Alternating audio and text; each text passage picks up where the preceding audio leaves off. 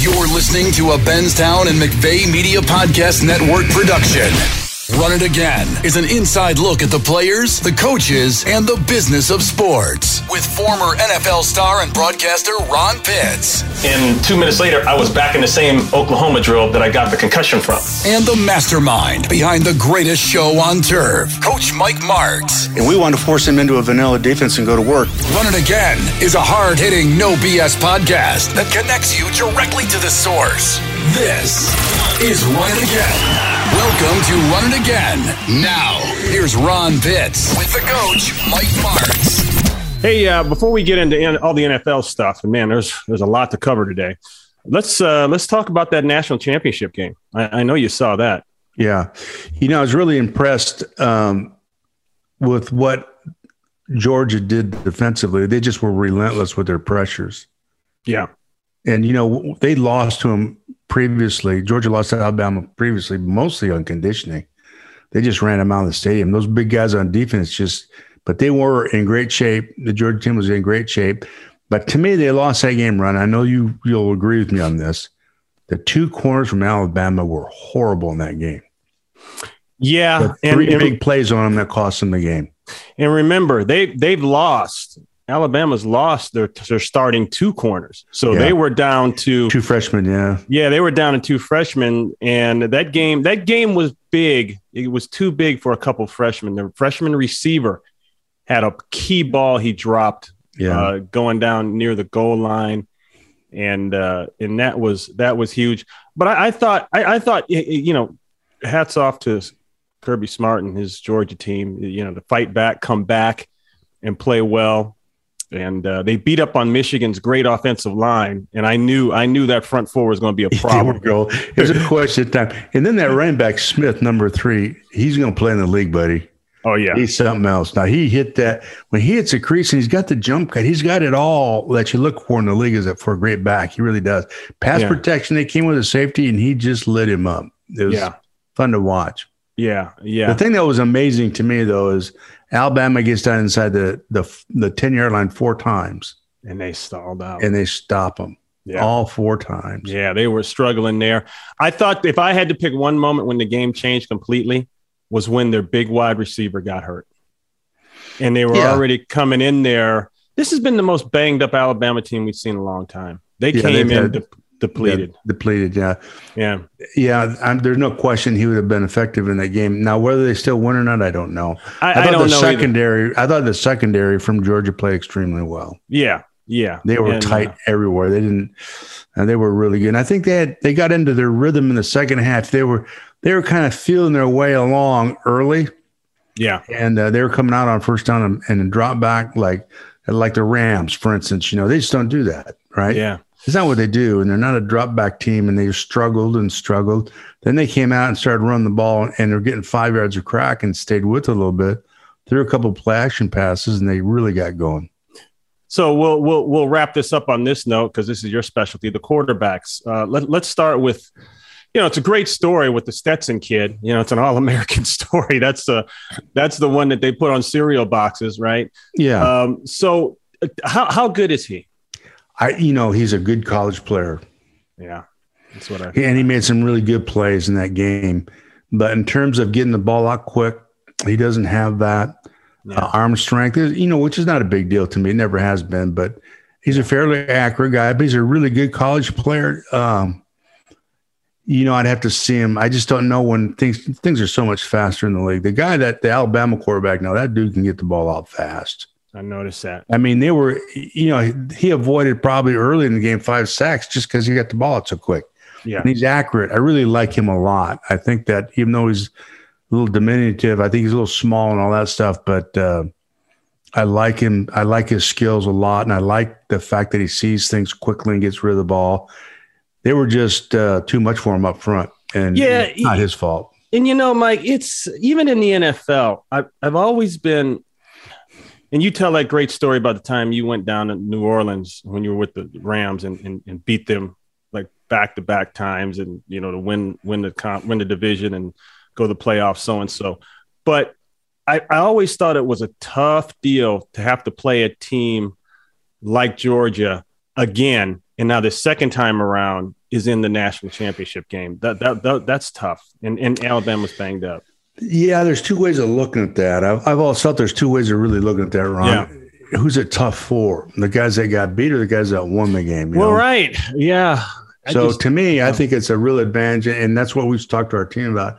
I was telling Roy, our producer, earlier, we went out and played Seattle and beat them at home, and they won our division. And then we went out and played them in the playoffs and beat them. So we beat them twice at their place. Twice, yeah. We beat them 3 times during the year. So it's one of those things where you can kind of almost intimidate the other team too, you know. There's that factor as well. That's right. Because in the back of their head. What you can't beat us, you know, that kind of thing. In the back of their head, they know that they've been beaten by you guys and it could happen again. And then the other thing, Ron, the other thing about that is everything that you saw us do in the other game, you're not going to see any of that. Really? So that's what we did. We didn't do anything that we did in the previous games. So that goes away from like the theory of don't go away from what's working. You went away from what's working and still made it work. The old coach's stuff is just, big games, keep it simple so the guys can play good. That doesn't work. That just does not work. I'm telling you, guys are too good coaches on defense now. They just are. That's a great point now. See, that's and I hope all our listeners are listening to that one. To win big games now, you got to have something else in your back pocket. You've always said that. You got to have an adjustment. So Marty Schottenheimer, great seasons, always in the playoffs, but never would.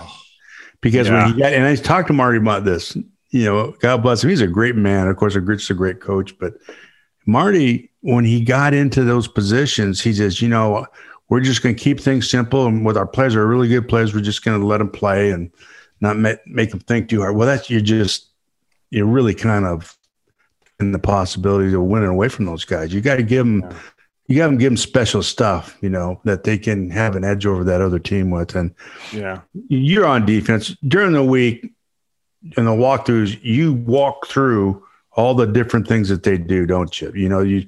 The gap control, the run fits, all that kind of stuff. And all that. But all that stuff that you walk through and then you get in the game and then you don't see any of that. That's what we did. So all that stuff that we did in the running game against them, we changed everything. Yeah. And we would change a lot of our passing game too, and then we'd just go into 2 minutes just in an odd time. So, to me, that was the way to beat them and just protect the ball. We end up that was our Achilles in big games is, turnovers. Well, I have to throw this in here since we're on the college platform, and I'm afraid I won't be able to tell this story until next year this time. So I might as well tell you now. So here's my Nick Saban story. So I had the fortune of being pretty highly recruited coming out of high school for whatever reason. And so that was a joke, Mike. You're supposed to laugh at that. Of course you were highly recruited. I know you were. So Nick Saban comes to my house with the old coach at Ohio State, Earl Bruce. Remember him? Oh, yeah. Now, they come in as a tandem, all right? And they come in, and I got to tell you, Earl Bruce was a stiff guy. Earl Bruce, he's the only person that I know of that went through life without ever smiling. He didn't smile in my living room that day either. He's a miserable human being. Oh, my gosh. He was, And so, but this is Ohio State now. They come in, and they're red and everything, and they sit down, and it's like, it's like the clergy is in my living room. There's no talking. There's no moving. They're just sitting there like side to side, this close. Yeah. And I'm 18 years old, 17 years old. And, Dad would purposely disappear when those coaches came around. Why? Because he didn't want his influence as, former world champion Green Bay Packer. Big name, Right. He didn't want that. He wanted to show. He was a bigger name than they were. Yeah. And you know what, Mike, that really made me mad because I always thought he was going to be right there and, he's going to ask questions and I'm just going to. He said, "No, son." Yeah, he thought it was the best thing for you. Yeah, obviously. It was his. He said, "This is your show, not mine." Right. So we have a talk, and it's just like I said, very few words, and this is a very young Nick Saban, and boy, he had that bravado and that attitude, and he was just firing questions off at me. And when I'd answer a question, like he'd say, so what do you like to do besides football? And I'd say, well, I'm playing baseball. I like that. And blah, blah, blah. And I'd answer the question. He'd stare at me like, was that answer not the one you wanted to hear? so anyway. He says he wants to find out what kind of competitor you are. Oh, wait. And he does. So they leave. We shake hands, blah, blah, blah, blah. And I'm like, wow, I don't know if I'm a Buckeye. I just didn't get a good feeling from the meeting.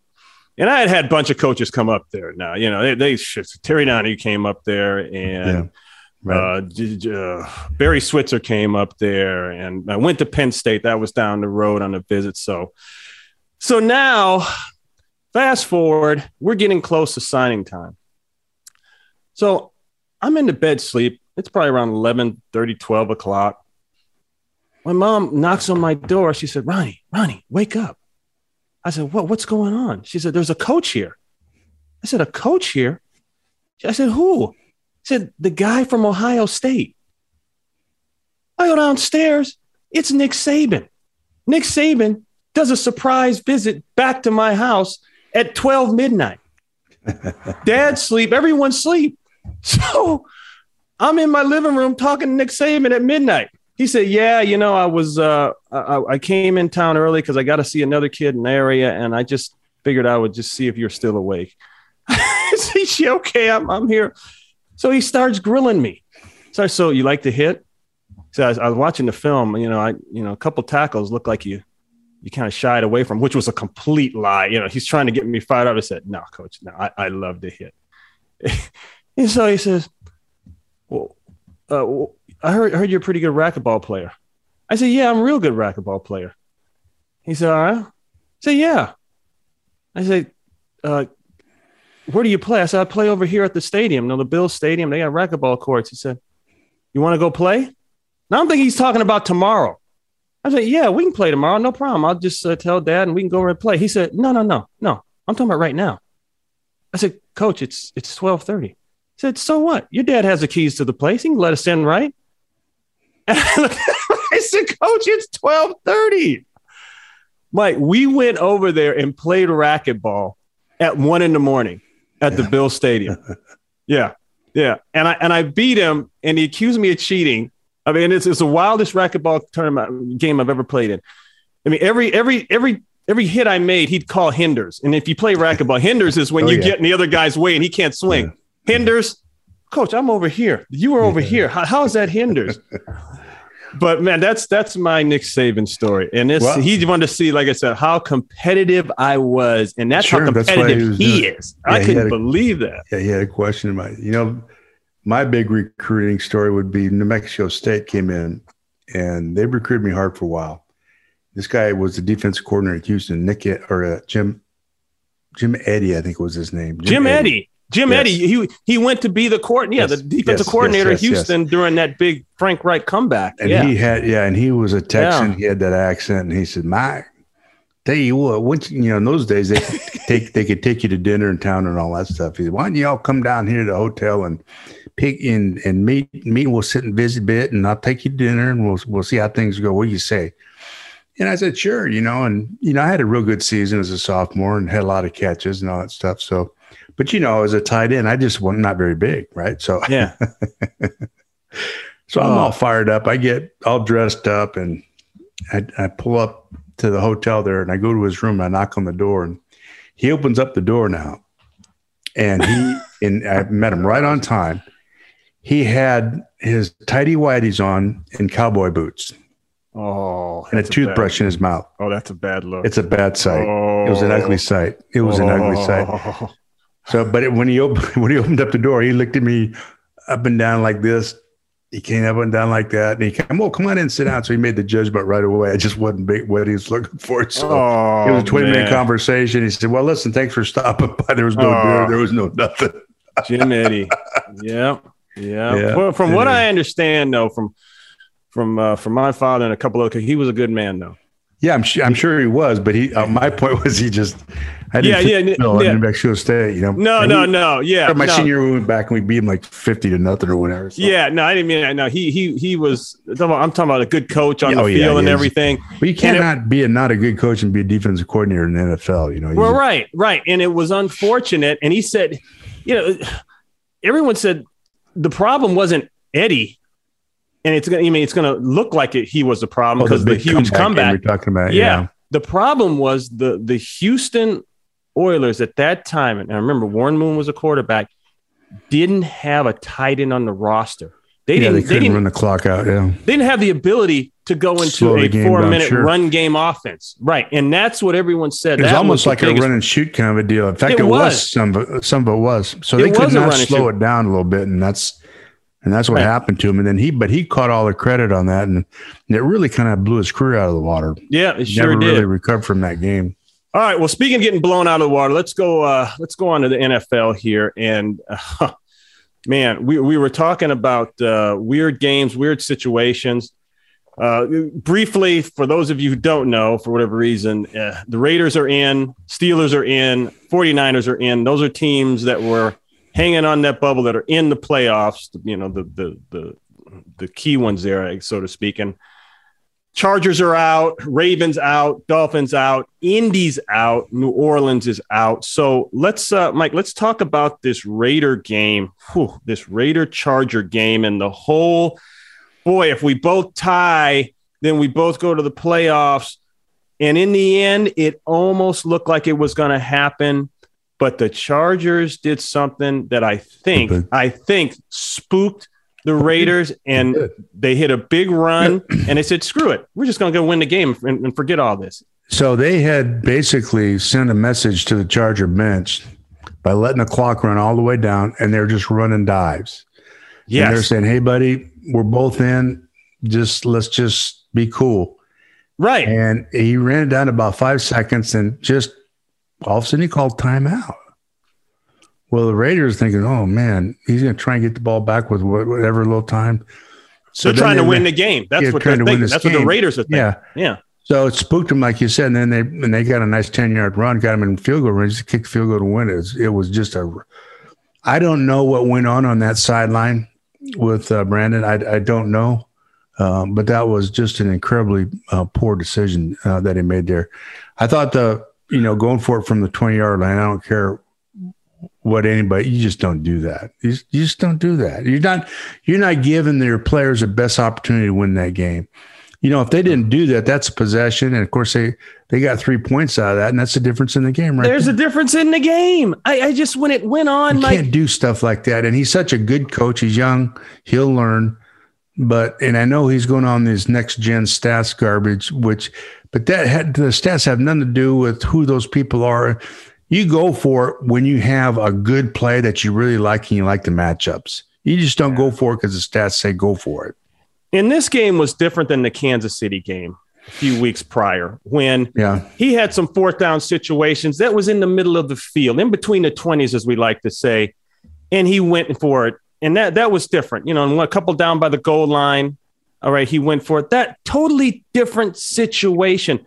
But in a close game like that, points are going to be a premium. You cannot make a move like that. That was the move that the Raiders were waiting on. And like you said, it came down to those 3 points.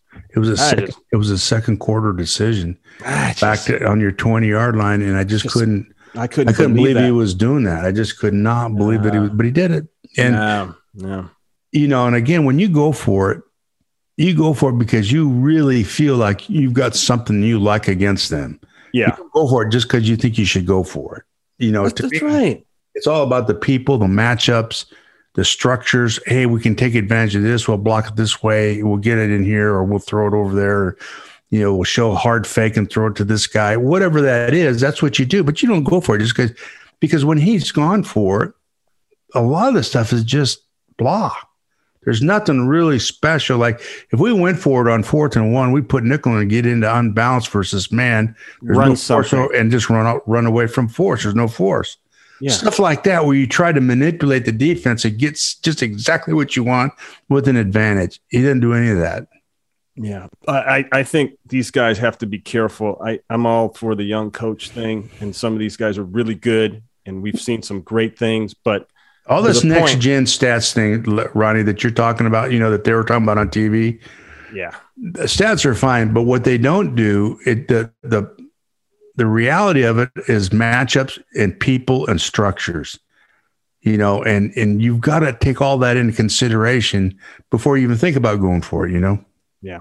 No, that he's got to rethink that. It's going to be a long off season for him to rethink that. And he can say whatever he wants to the media. He can pound his chest on that. But, late at night, he's going to think about, damn. I think he'll take a hit on that one, and I think he'll change that. I don't think he's going to be defensive about that. I haven't heard, but I don't think that's his character. I think if he's made it, he'll own up to it and he'll be reflective on it. Boy, how about the drives though with gosh. Herbert? He's that's everything. the most courageous. That's the best performance in a quarterback in a quarter I've ever seen in my life. Right. He's got nothing. He's got no timeouts coming down the field. Nothing. He's just nothing. It's just amazing. 4 downs. 4th and 20, Ron. 4th and 20. Oh, got no chance to win the game. 4th and 20, and he throws a touchdown. He throws a rocket, and then he gets flushed on the other 4th down, 4th and 15 or whatever it was, and puts the ball over in the corner where nobody can get it but the back. And just right around his knees, and it was the most incredible performance by a quarterback I think I've ever seen. Yep. And then to lose the game. That really, that was sucked. That really sucked. So my thing about Brandon is, you can do that, and the players will, okay, but you do that too much now, you'll lose they lose faith in your ability to have good judgment and give them an opportunity to win, and that will erode some of that on him. Yeah, Mike, what would you have done if you were either team, the Raiders or the Chargers, with this tie thing? Would you have played it kind of like it looked like the Raiders were playing no question. Yeah, no question. I would. Because the whole idea is just getting in. Yeah, it doesn't mean you win the game and you're in, but either way you're in. So what difference does it make? So here's John Cooper used to say this. I was thinking about this morning when I got up, believe it or not. He said, Mike, you got to win the surest way. Win the surest way. And a tie there is a win because it puts you into the playoffs. And it was a perfect opportunity for him. I don't know why he did that. I just don't get it. Gosh, that's weird. It's a head shaker. And I didn't look at any of the, the interviews or anything from to see what was said or what he said. But you can't defend that. I don't even try to defend that. Especially when you go into overtime. My thinking is, listen, we took each other to overtime. And now we're getting ready to wind down this overtime. I'm not going to do anything stupid. It's almost like a standoff with two soldiers that have rifles pointed at each other, but the war's over. Yeah. So they can turn around and walk away and both save their lives. So yeah, you can both meet out in the middle and sing "Oh Holy Night at Christmas." So the Raiders were sending a message just on how they played that overtime. They went down very conservatively, kicked the field goal. You could see it happening, and it was like, oh my gosh. Okay, get the ball, and if you kick a field goal, great, and they went down, kicked the field goal, tied it up miraculously, and so I don't know. One of the bigger issues for me in that game was the right tackle against that defensive. Was it Crosby? That defensive end from Oakland. That defensive end just took that offensive line, but they didn't help him.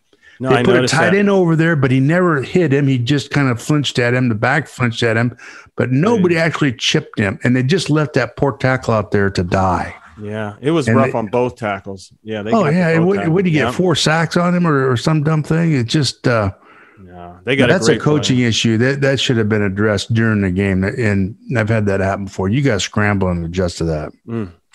So end of the day, Chargers are out. So let's talk about this 49er Ram game, and then we'll go to the upcoming games. I'm trying to think, Mike, have you ever lost 6 of anything straight to someone, like ping pong, golf, bowling, anything? 6 straight. I was thinking about that, and I want our listeners to think about anything. It could be anything, cards, whatever. Well, let me take it back. I was with an organization that had lost, I think, 22 straight to San Francisco. 22 straight. And I was part of that when I was in LA. for 3 years. And then we moved the club back to St. Louis. So I was part of 10 of them. Mike, you're telling me that the old Rams in LA that were down in Orange County there, you're telling me that group lost 22 straight to the 49ers? Yeah. Oh, man, I didn't think it was that bad. Yeah, it was like 21 or 22 straight. They hadn't beaten them since the 80s. And I think since like 88 or some dumb thing like that. So I didn't realize that. Yeah. So in my first 3 years with them in LA, we lost every one of them. And should have had them beat. And one of them, Steve Young, had a 50-yard run with no time on the clock to beat us. But then we moved the team to St. Louis, and we lose 4 there. Yeah. We lost 2 of them at the clock there. And then I left for 2 years, and then I came back. So, and that was when we changed everything. Then we never lost to them. Then we went 10-2 against them. Then, because I understood the importance of, because they were the team. And when he got up there, the linebacker, what's his name, and started hitting the bag. Oh, Norton. That was in St. Louis. Yeah. Yeah. So I took a picture of that, and then I took some quotes out of that. So all week long, I'd show that thing with him hitting the bag and the quotes, same old Rams, same old Rams quote. Yeah. And it didn't mean anything to a lot of those guys because they weren't around with all that. Yeah. But they understood after a while that it was a thing for this organization had to get over. And then we took it over real big. Oh, boy. Yeah, I remember you did. And that next game, I actually did that game. I called that game. You did. Yes, you did. Yeah. And that was a game that Isaac Bruce went insane. He had 4 TDs, yeah. He had 3 TDs in the first quarter, and then we took a bomb in the third quarter, I think. And yeah, you guys blew him out of the water. And it was it was such a big moment for Isaac. He became emotional on the sideline after, I think, his 3rd touchdown. So what you don't understand about Isaac is people don't get is he hated the 49ers because it's what he wanted. He wanted the greatness that they'd attained, and he was such a competitor. He never felt like the guys on the team competed at the highest level like he was trying to attain, and it bothered him. So we were finally there, and he never thought he'd see it. And we were finally there, and it just was an emotional moment for him. Yeah. Jackie Slater's like that. He gets very emotional, and it's real. It ain't for the camera. It's real. That hate for that organization. But remember, folks, everything is cyclical, because back in the 70s, I remember the Rams used to beat up on the 49ers time after time after time. So after time. How about this, Ernie? So then I end up at San Francisco. Yeah. They cut Isaac. He comes out and plays a year for me at San Francisco. The very last game of his career, the very last play of his career is a game-winning touchdown with no time on the clock. Oh, my God. To beat the Rams. To beat the Rams. From San Francisco, yeah. My gosh. How about the irony of that? That irony. But what happens with what's happening with the Rams and I think with the quarterback is they're a little bit of a fragile team. They don't have the running game they just need to have. They just don't have it. The offensive line is horrendous in protection. Horrendous. It's the worst. Technically, they're the worst pass blocking team I've seen in the league, just from the technical aspect, not physical. Why is that, Mike? All right. So when you're in protection, and I'm talking primarily the inside 3 guys, but the tackles too, but the inside 3 guys, when I'm watching. Inside 3, yeah. You don't want past 2.5 yards. So when you step to a 3 technique, you got to step on your side and drag your other foot and keep your weight on that inside foot and punch. And you can't get turned. The guards and centers, when they're picking up games, they get the shoulder turn. Well, you get your shoulder turn, and the lineman gets on the shoulder. It's what we call soft shoulder. It's all over. And when you watch him on film, on the drop back stuff, that's why they throw so much play action stuff. Where they're sliding over here and doing that kind of thing. But in drop back, they just not very technically sound. And Jackie, I'm sure, sees that. Probably driving him crazy. That's why there's so much pressure on him. Because one-on-one, they just don't hold up inside. No, that's right. And that's why they try to run so much boot, because that disguises that. And other play actions and do that kind of stuff. And the left tackle is, he's on his last leg. He's been a great player all these years, but he's going to struggle against anybody that's decent, So their offensive line, they cannot, and I said this last week, they cannot play a 2-minute offense. They just can't do it. So if they're down to go into a full, I don't even know if they have that deal where like 4 receivers, they just can't go to a 2-minute deal where it's just all dropped back in the gun. They're just not going to hold up. They're just not. They can't block a really great down 4, and I think that's number one. Number two, the quarterback, he's just got to play excellent football for them to have a chance. He can't have a blow up of 1 or 2 plays like he's had. He just can't. And of course, he did in that game too. He did it too, yeah. And they were trying to get the ball to Kupp there in the last series, and that was weird because Odell must have been in the wrong place. He jumped over and deflected a ball that was clearly going to Kupp, and then it looked like the quarterback underthrew Odell. I thought it had a chance on that deep ball in the last play. Oh, he did. Oh, yeah. He underthrew him by 4 or 5 yards. Yeah, he did. He couldn't get enough on.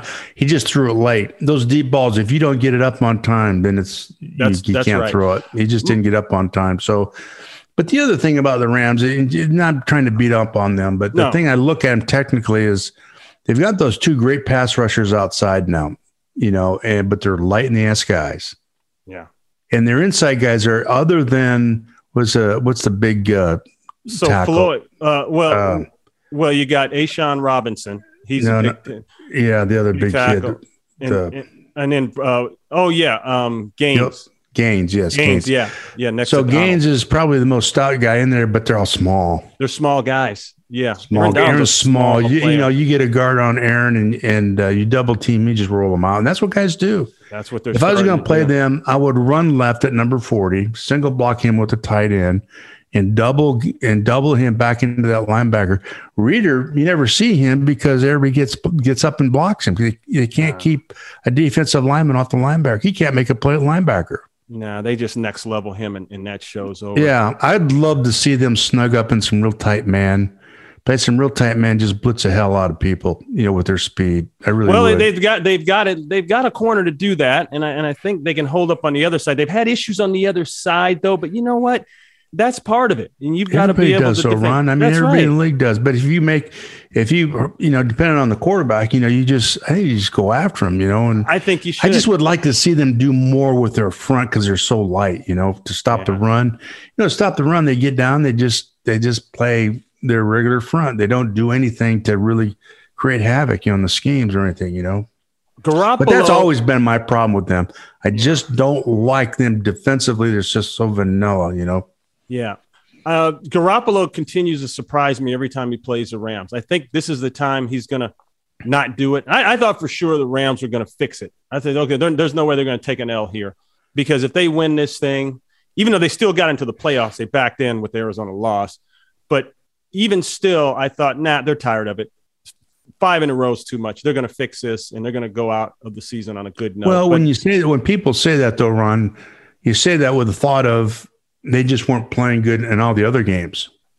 You know what I mean? Okay, we didn't play up to snuff, so we'll really do it this time. No, they can't say that anymore. They can't say that because that other team has hit him in the mouth all the time. Mike, that's all I'm saying. So what's your thoughts on Garoppolo now? I think really they have to, and he's changed a lot with Cooper Kupp. He's really done some really nice stuff with those guys. But the back in their passing game and in their running game is almost non-existent, and that's very, very hard on an offense. Yeah. So, and it kind of goes on. It's not really exposed. It's just not talked about. And Michelle, he's really a good back. They just don't do much out of the running back. The running game or, power running. They just kind of, they hand it a little bit, then they're not patient, then they get off it, No, it's almost like they want it to get slammed so they can start throwing the ball. Well, and then they're doing all the reverses, of course, and all that stuff, all the trick stuff sweeps, that they've done so good over the years, and it's good. But here's what I will say to you, and people used to criticize me but we always ran the ball well. I would tell you, we always rushed. We're always in the top 5 rushing. Yeah. But the one thing that we did in camp is everything in camp to begin with was physical. We just pounded. 9-on-7 full pads, buddy. And we had to establish a physical aspect of the game. That's inherent to who you are. That's who the 49ers are. Yeah. And that's why I think they'll go ways in the playoffs. I really do. No, they're a physical team, and they know what the Rams don't like, and they make sure they give it to them. That was as dirty in there between the tackles with the Owen defensive lines as you will see in any NFL game in history. And that was intentional. Definitely. Yeah, like I said, though, they just physically don't have the stature to hand up to hold up against the Rams. Offensive line. Yeah. So they just don't have the size. They just don't. Right. So you get into 2 tight ends against those guys, and you run at the edges, and that's what they did. They just kept running to the left, and rolling him out of there, and they did a good job. They know what they do. They know what they want to do, and they just do it, and it worked. But they were down 17-0 there. I thought, oh man, the whole thing's going to change, and there they come back. Isn't that something? Yeah. Just when I think I got Garoppolo figured out, and boy, he had the bad thumb and wasn't supposed to play, and then the great interception by Jalen Ramsey there, I thought saved the Rams. But yeah, he did. In the end, they came back down the field. In a couple performances, and we'll get off this. Deebo Samuel still continues to be a man every time he plays the Rams. Amazing athlete. Yeah, amazing. And this Jawan Jennings, this number 15, he came out of nowhere, so to speak. 6 catches, 94 yards, 2 touchdowns from him. Yeah, he did. And I'd never heard of this kid before. I didn't know who he was. Yeah. No, and he just showed up and just – so this is a team, and this is going to be an interesting game here. Let's just go to this right now. We're going to go to the games coming up this week. So let's start with San Francisco. Let's start on the NFC side. You got San Francisco at Dallas. Now, these are the wild card games, folks. The number 1 seeds will sit it out. Green Bay will sit it out. They got a bye week. They're the number 1 seed throughout, and the Tennessee Titans somehow came back and surprised everybody and snuck in there and got the number 1 seed, so they will sit out the first week. But San Francisco at Dallas, Mike, what are you thinking here? I think this is going to be a very, very hard game for Dallas because it's a team that they've never seen before. Mm-hmm. It's the kind of football that they've not played this year at all. Real physical smash mouth on both sides of the ball. I think what they'll do is they'll go in there and gobble up the clock and get first downs and keep Dallas, off the field offensively as much as they can. And I think that that it'll be a field position deal where get as many first downs as you can. Hopefully, you can get points. If not, you can put them at the other end of the field. And I think that's the key against a great offense like this. And I do think that they'll have a hard time. I'm talking about the Cowboys against that defense. I really do. Yeah, and the Cowboys they've gone up and down that mountain. Now, sometimes they look really good, and then there's situations like the Denver Bronco game where they just look. That's what the Broncos did to them, Ron. That's what the Broncos did to them. They gobbled up the clock. They got first downs. They scored when they had the opportunity. And they, what happens is, and you'll see this with the Cowboys, you get real panicky as play callers. Mm-hmm. So now you get, you've had an eight play drive that's taken all this time off the clock. You feel like you got to make something happen. Yeah. So they'll go in and they will stuff the running game of Dallas. They'll stuff them. I'm talking about the 49ers will stuff them. They it. will stuff them, yeah. And then what will happen is the 49ers or the Cowboys will just start winging it. And when they do that, when he's on, man, you can't stop him. So if he's on, that's great. But if he plays like he's been playing and with the misses, it'll be a hard day for him. It'll be a hard game for the Cowboys. I think they win. I do think they'll win this game, but it'll be really hard for them. It'll be a hard game to play. I agree. Philadelphia, Tampa Bay. Oh, Tampa Bay will kill them. They got no chance. Yeah, they got no chance. Philadelphia, I know they're playing really well coming down the stretch, but I don't believe it. I don't. Tampa Bay, the first round of the playoffs, just like last year, they'd lost to, New Orleans, and they come back and play New Orleans in that's in the playoffs now. The first round of the playoffs, buckle up, they're ready to go. This team has been there. They're a really good football team. They're healthy. They're on a mission. I think. I don't think they can beat them. Well, they've got Fournette out. They've lost Godwin for the year. AB, Antonio Brown, went AWOL. We know that one. And Mike Evans is on and off. He's been battling an injury. So Ronald Jones may come back for this. So they've got their share of injuries. Yeah. And Levante David will I think will come back. He's been in and out of the mix a little bit. So, and Pierre-Paul, so they got to get healthy here. So they had two receivers I never heard of have 150-yard games. So you could put Herbie Moskowitz up there at wide receiver right now with them, and it doesn't matter. They're just going to beat them, Ron. I'm just telling you, Tampa Bay, it doesn't make any difference what Philadelphia, they're going to beat them. And defensively, they'll shut them down. And it starts and ends with Tom Brady. We know that. Arizona will take on the Rams. Now this is interesting because Arizona to me now has clocked out. They look like they've already made plans for Cancun. I tell you what's happened with them, Ron, is that coaching staff does not know what to do.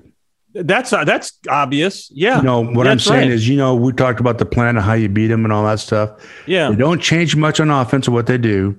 They start running the ball, but if they get behind, they abandon the running game completely. Yeah. And then that quarterback, everybody has just contained him. Last week was a perfect picture. The ends came up and stopped and waited and to see which way he was going to try to bail. And they pushed up the front and he can't see. So he goes to bail and he can't. That's the way that's what the Rams inside now. And Arnold, they'll kill him inside with those two guys. And those rushers outside, they can't block them. Yeah. And they won't try to run the ball against them. So, And that's Kingsbury's MO on the negative side. That's what happened to him in college. Great starts, poor finishes. And it's like you say, I think they don't know what to do right now. So the Rams should handle this one. I think so, yeah. Yeah. I think they will. Yeah. All right, let's go to the AFC side. So Pittsburgh with the whole Ben Roethlisberger story, it's a great story. I'm sure he thought for a second there that the Raiders and the Chargers were going to ruin his party, but they didn't. So they're going to go to Kansas City, and Pittsburgh's going to have to play hard, play well.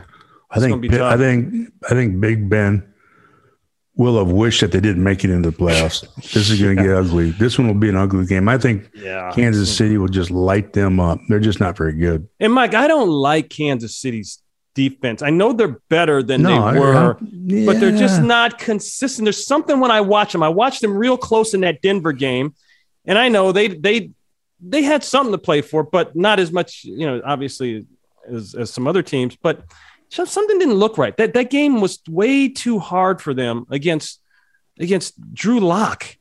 So and not a lot of weapons. Yeah, Spags is doing it with mirrors and tape and magic right now. They're just not very good on defense, and he's done some things to protect some guys. They're just not very good. Yeah, you remember the narrative a couple of weeks ago, midseason was, well, that they changed it. The Chiefs are better on defense, folks. They got it together now.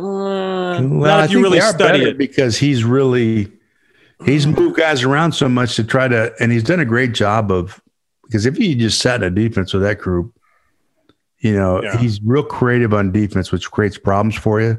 Yeah. And he does a great job, but ultimately those kinds of things give up real big plays.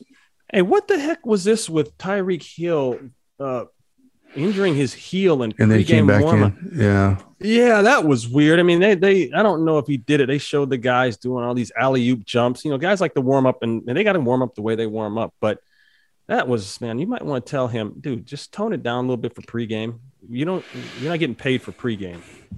No. That happened with Adam Marshalletta, yeah. Oh, you did that with Adam. Yeah. So I think that I really think that Kansas City is going to really have just a phenomenal outing against this group. I really do. I just don't think Pittsburgh's any good. I think they've done a great job of coaching there. They gotten everything out of that team that they can. It's just they're not very good on defense. Okay, so before we go on to New England, Buffalo, and the Raiders, Cincinnati, there's a story that came out this past week about some big time coaching move that's about to happen with the Raiders. So now, what is that? To me, that can only be one thing, and that's that they're going to give Bisaccia the job. And should they give Bisaccia the job? Has he earned it? I think they should. I think he's got the locker room. He's got the locker room. And that's number one. That's key. Yeah. He's steadied the ship, no pun intended, because they were in rough waters for a second. And now they're in the playoffs. There's just those three things alone. And no question. You got to strongly consider this man. No question. on the job proof right there. Here's a guy's taking a team through all kinds of weird stuff and put them in the playoffs. I mean, how does he not get the job? How does he not get the job? And it's a huge mistake. Oh, man. Oh, okay. So let me go on to New England Buffalo. So Mac Jones isn't the same Mac Jones as he was the first 10 games. The last time New England went in there, they pulled that run the ball trick, and Jones only threw for, I think, 5 attempts, something like that. I think it was 3 attempts, 2 or 3. Yeah. So now they're going back in the good old Buff playoff time. What are you thinking on this one? Let me ask you a question. Who are the 2 wide receivers at New England? Right. Yeah, I know the one guy, but they're just don't have any firepower on the outside, Ron.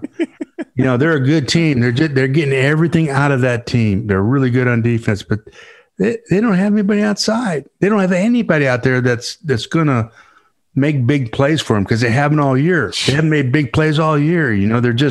They just have sustained drives and play great defense and don't beat themselves. Yeah, but ultimately in the playoffs, you get up against good teams that have big firepower. They just can't hold up. They just, that's why who are the receivers? I don't know. I don't know either. Mike, the only reason I could remember them now is because they're tied into a movie, because they always make the joke, the Bourne ultimatum. Kendrick Bourne, he's one guy. Aguilar is another guy. And Jacoby Myers, because it sounds like a law firm here in Los Angeles. But they're just, it's a really a below average group at best.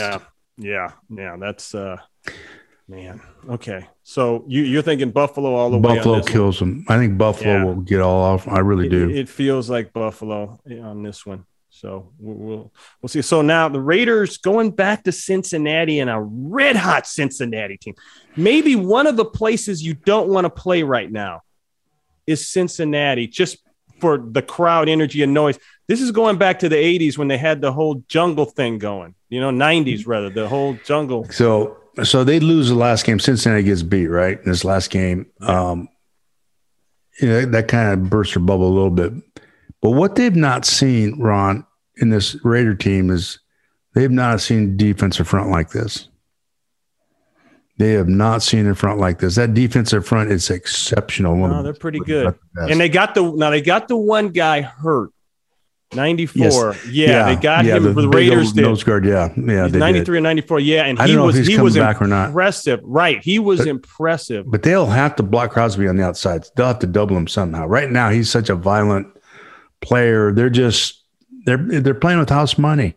Nobody expect him to do anything. Just the psyche of the whole thing emotionally for the Raiders, they got nothing to lose. They'll go back there and like the old Raiders did, they'll just raid and pillage, Yeah, no, that's a great point, Mike. They got nothing to lose. No, nobody expecting them to do this.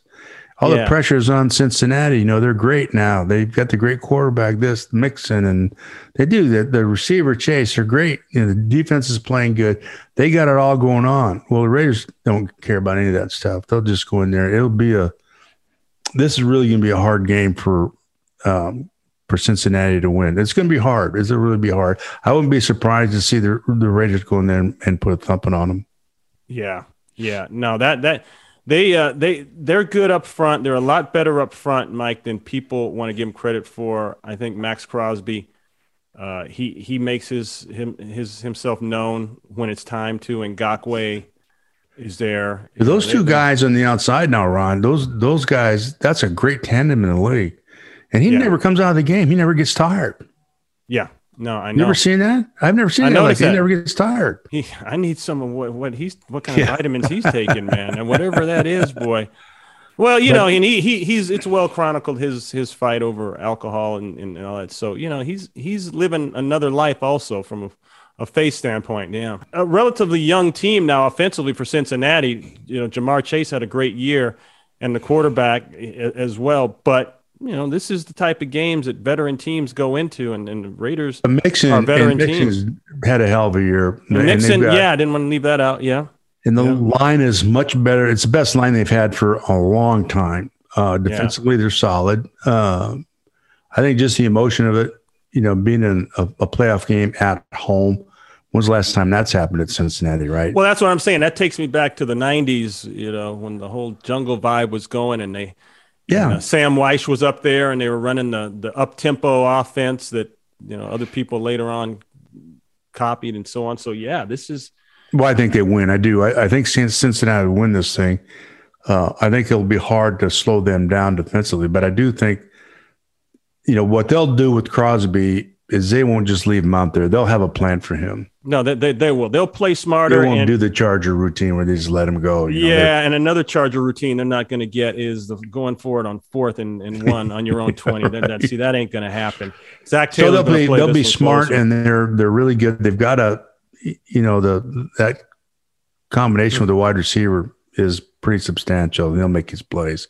Yeah, but they're still going to stick with their plan. They'll grind it out and then throw the ball for some big plays, and I think they win. But I do think this Raider group is going to come in there and be destructive. But I think Cincinnati does win it. I think Waller's out there, but he's not 100%. He hasn't shown up at all, and he's missed him. He's just not running very well. I don't think he's 100%, but I get the kid. He's gone this far and done all this. He's staying there out there. Yeah. So, Mike, let's close out talking about the coaching changes. They called Monday Black Monday in NFL, and so Matt Nagy gone at Chicago, along with the GM Ryan Pace. The rumor is Leslie. Leslie doesn't Frazier. Mean, Ron. The thing they just keep getting wrong. You got to go deeper than that. They keep changing head coaches and GMs, and nothing changes. Nothing changes. Nothing changes. How deep you got to go? You got to get the president. You got to go back into that deep. You've got to change the psyche of that organization. Wow.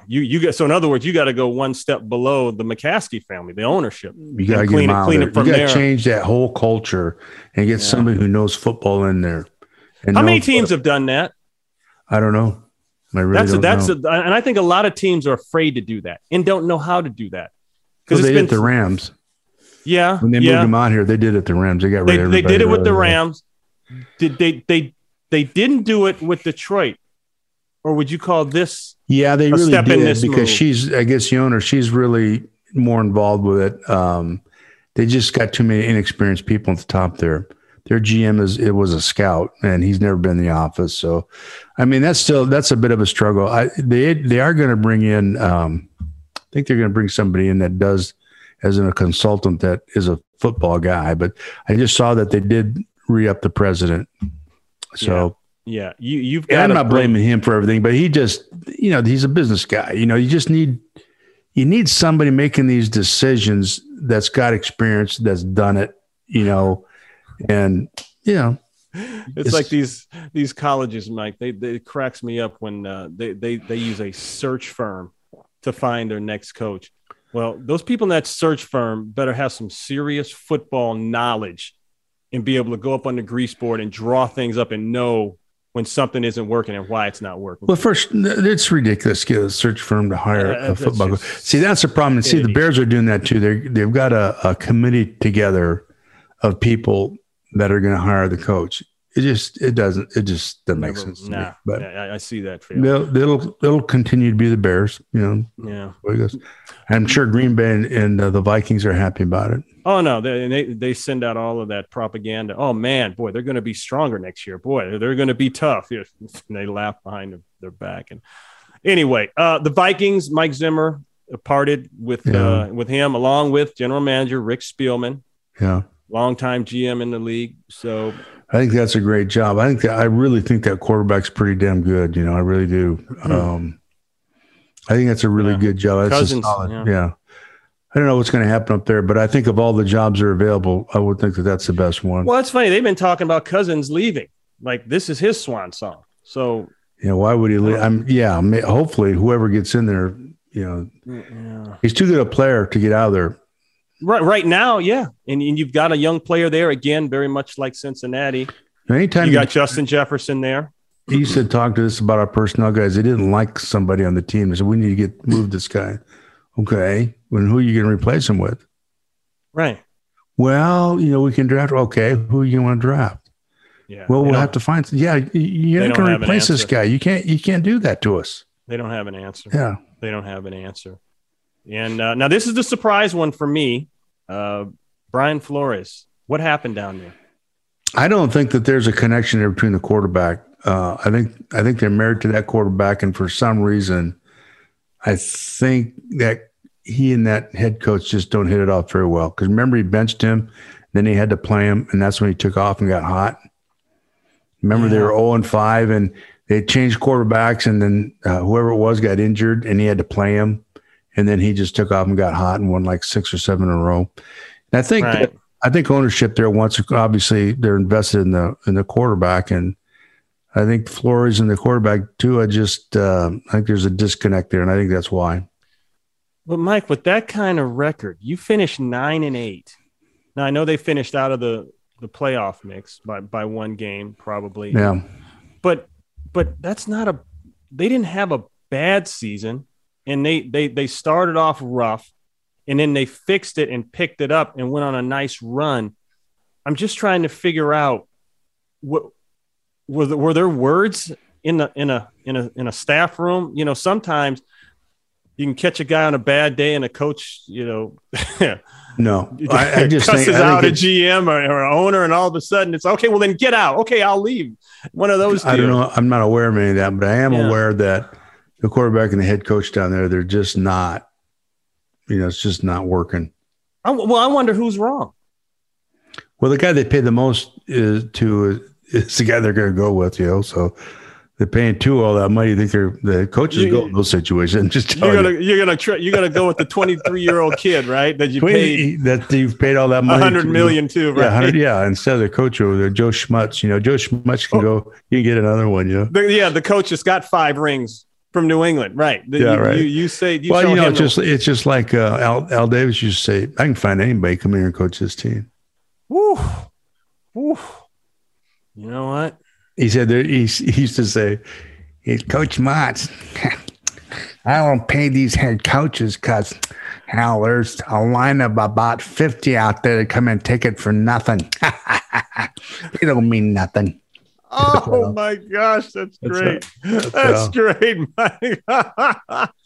Woo, man. I spent a lot of time with Al in those owners' meetings. I used to search him out because I really enjoyed talking to him. Well, I got a good Al story, but we don't have any more time today, so I'll tell that one later on at your request. You have to request it, man.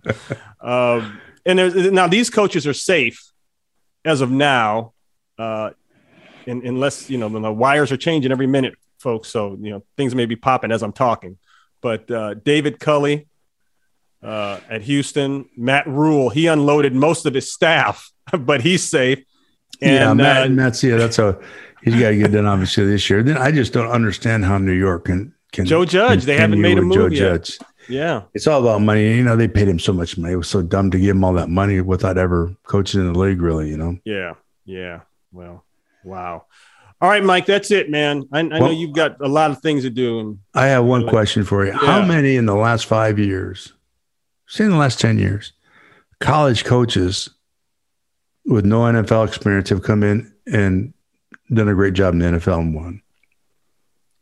None. I can't remember any. But owners are still enamored with that. They're still enamored. Yeah, that's right. No. And McVay's a young guy, but he had a lot of experience. He's bounced around the league, in different places. And he comes from NFL lineage, so that's But I mean, these. If you're an assistant league, you got it. You were in, and then you go. You're in, head, right? That's different. But that's different. Yeah, that's totally different. But no, I can't think of. Yeah, I'm not. And see, so that's Matt Rule. That's who you're talking about. He's one of those guys, and then where was Joe Judge? Joe Judge was right in New England. Yeah. So he's just. They threw him all that money for the lineage out of, New England. Of course, Bill is all of his assistants that he wants to get a job. They're going to get hired or interviewed. None of them worked out. So, what's the number one thing you're looking for from a coach if you're an owner? What should it be? What should it be? That's the better question. I think judgment and having a plan. And staying to that plan, for me, if I was an owner, I'd want somebody that I was convinced that I understood that he knew how to develop a culture there that was going to be good every year, you know, with getting the right people in place. And that's what it's all about. It's about people and having the right people, obviously. And to me, it was always about hiring somebody with a competitive personality, you know, that everything they did, they had that competitive edge, whether it's coaches or players. You know, you just didn't care how talented you were unless you were going to compete at a high level and how important it was to you. And you know, you got to have those kinds of people. And so when you interview people, I had 3 things that I liked about people, and you hold that to them. And then that's good. If they are light in one area, you don't hire them. You know, that way you've got people that are highly motivated and very knowledgeable and all that stuff. So I just think you can't hire buddies. You can't, you know, you get guys that throw a lot of money at them and they're a CEO and they delegate authority, but you got to have somebody that is willing to do the details and check in and make sure things are done right all the time and have knowledge. And most of the time, to be honest with you, most head coaches that get those jobs don't have intimate knowledge of football on both sides of the ball. Yeah, it's very rare. Bill Belichick does. You know, Alabama, obviously he does. There's just not that many of them that do. Yeah. I think McVay does. For a young guy, I think he has an excellent knowledge of both sides of the ball. But there's a great example there when on his interview, he knew exactly what he wanted, how he was going to get it done. And he did it. No, that's right. He was a great hire for him. So, yeah. So I don't know how they interview. I've been in a couple of those things, and I was just kind of disappointed. Yeah, and that's what's unique about McVay and Shanahan is that they've grown up in the business. So when they go do interview, you would expect them to interview very well. They've seen it. They've seen it all their lives. Well, they know exactly what they want and how to do it. Yeah. And it's not fluff. You know, it's not a pep talk. You know, you go into those deals and you're going to give a pep talk and how you're going to do this. Yeah, they don't want to hear that stuff. Well, some of them do. The Bears obviously do, but they take a recommendation off of somebody because they're enamored. They're fans, you know. Yeah. Bill Belichick called and said, "This is the best guy since sliced bread." Well, I'm going to hire him. Bill says he's great. You know, you can't hire out like that. You just can't. Right. Does he fit your organization? Does he fit your plan? Does he fit? Does he fit so in your that guys? Interview with the head coach, you have to make them demonstrate to you that they have intimate knowledge of how to get this thing done. Mm-hmm. That's key. Intimate knowledge. Yeah. They can't just come out with their agent gave them all this stuff to do and talk about, and that's what's going to sell it, you know, which happens. Yeah. Yeah. Not in intimate knowledge, not PFF or stats knowledge. That's a different type of knowledge. Right. And the first thing, you know, you talk about how you're going to hire your staff or what you look for and why you do that. You know, you have to ask a lot of whys. Yeah. Yeah. Okay, Mike, no more whys from us, man. All right, Ryan. You got all the answers. Always fun, brother. I always have the answer. Somebody will listen. Yeah. They may not be right, but I always have answers. Hey, you still home alone? Yeah. Oh, man. I had the dogs. They were just here. I had them on my lap before we got on. They're my buddies. All right. We got to put them on next week. We will. Yeah, let's put them on, man. All right, man. All right, Ronnie. Talk to you later. Okay. I'm Ron Pitts with the coach, Mike Martz, and we hope you enjoyed this episode. Like what you're hearing on Run It Again? Well, let us know by leaving us a review on Apple. Be sure to join us next Tuesday for a new episode as we discuss the candidates for this year's NFL MVP. Don't forget to visit us at runitagainpodcast.com and be sure and hit that good old subscribe button. And remember, we're just two old pros trying to make you think a little. So long, everybody. Run It Again with Ron Pitts and Coach Mike Martz is a Benstown and McVay Media Podcast production. Executive produced by Roy Hamilton, producer Ed Maloney, and technical engineer is Kevin Horton. You can follow us on Facebook, Instagram, and Twitter by searching @Run It Again Podcast.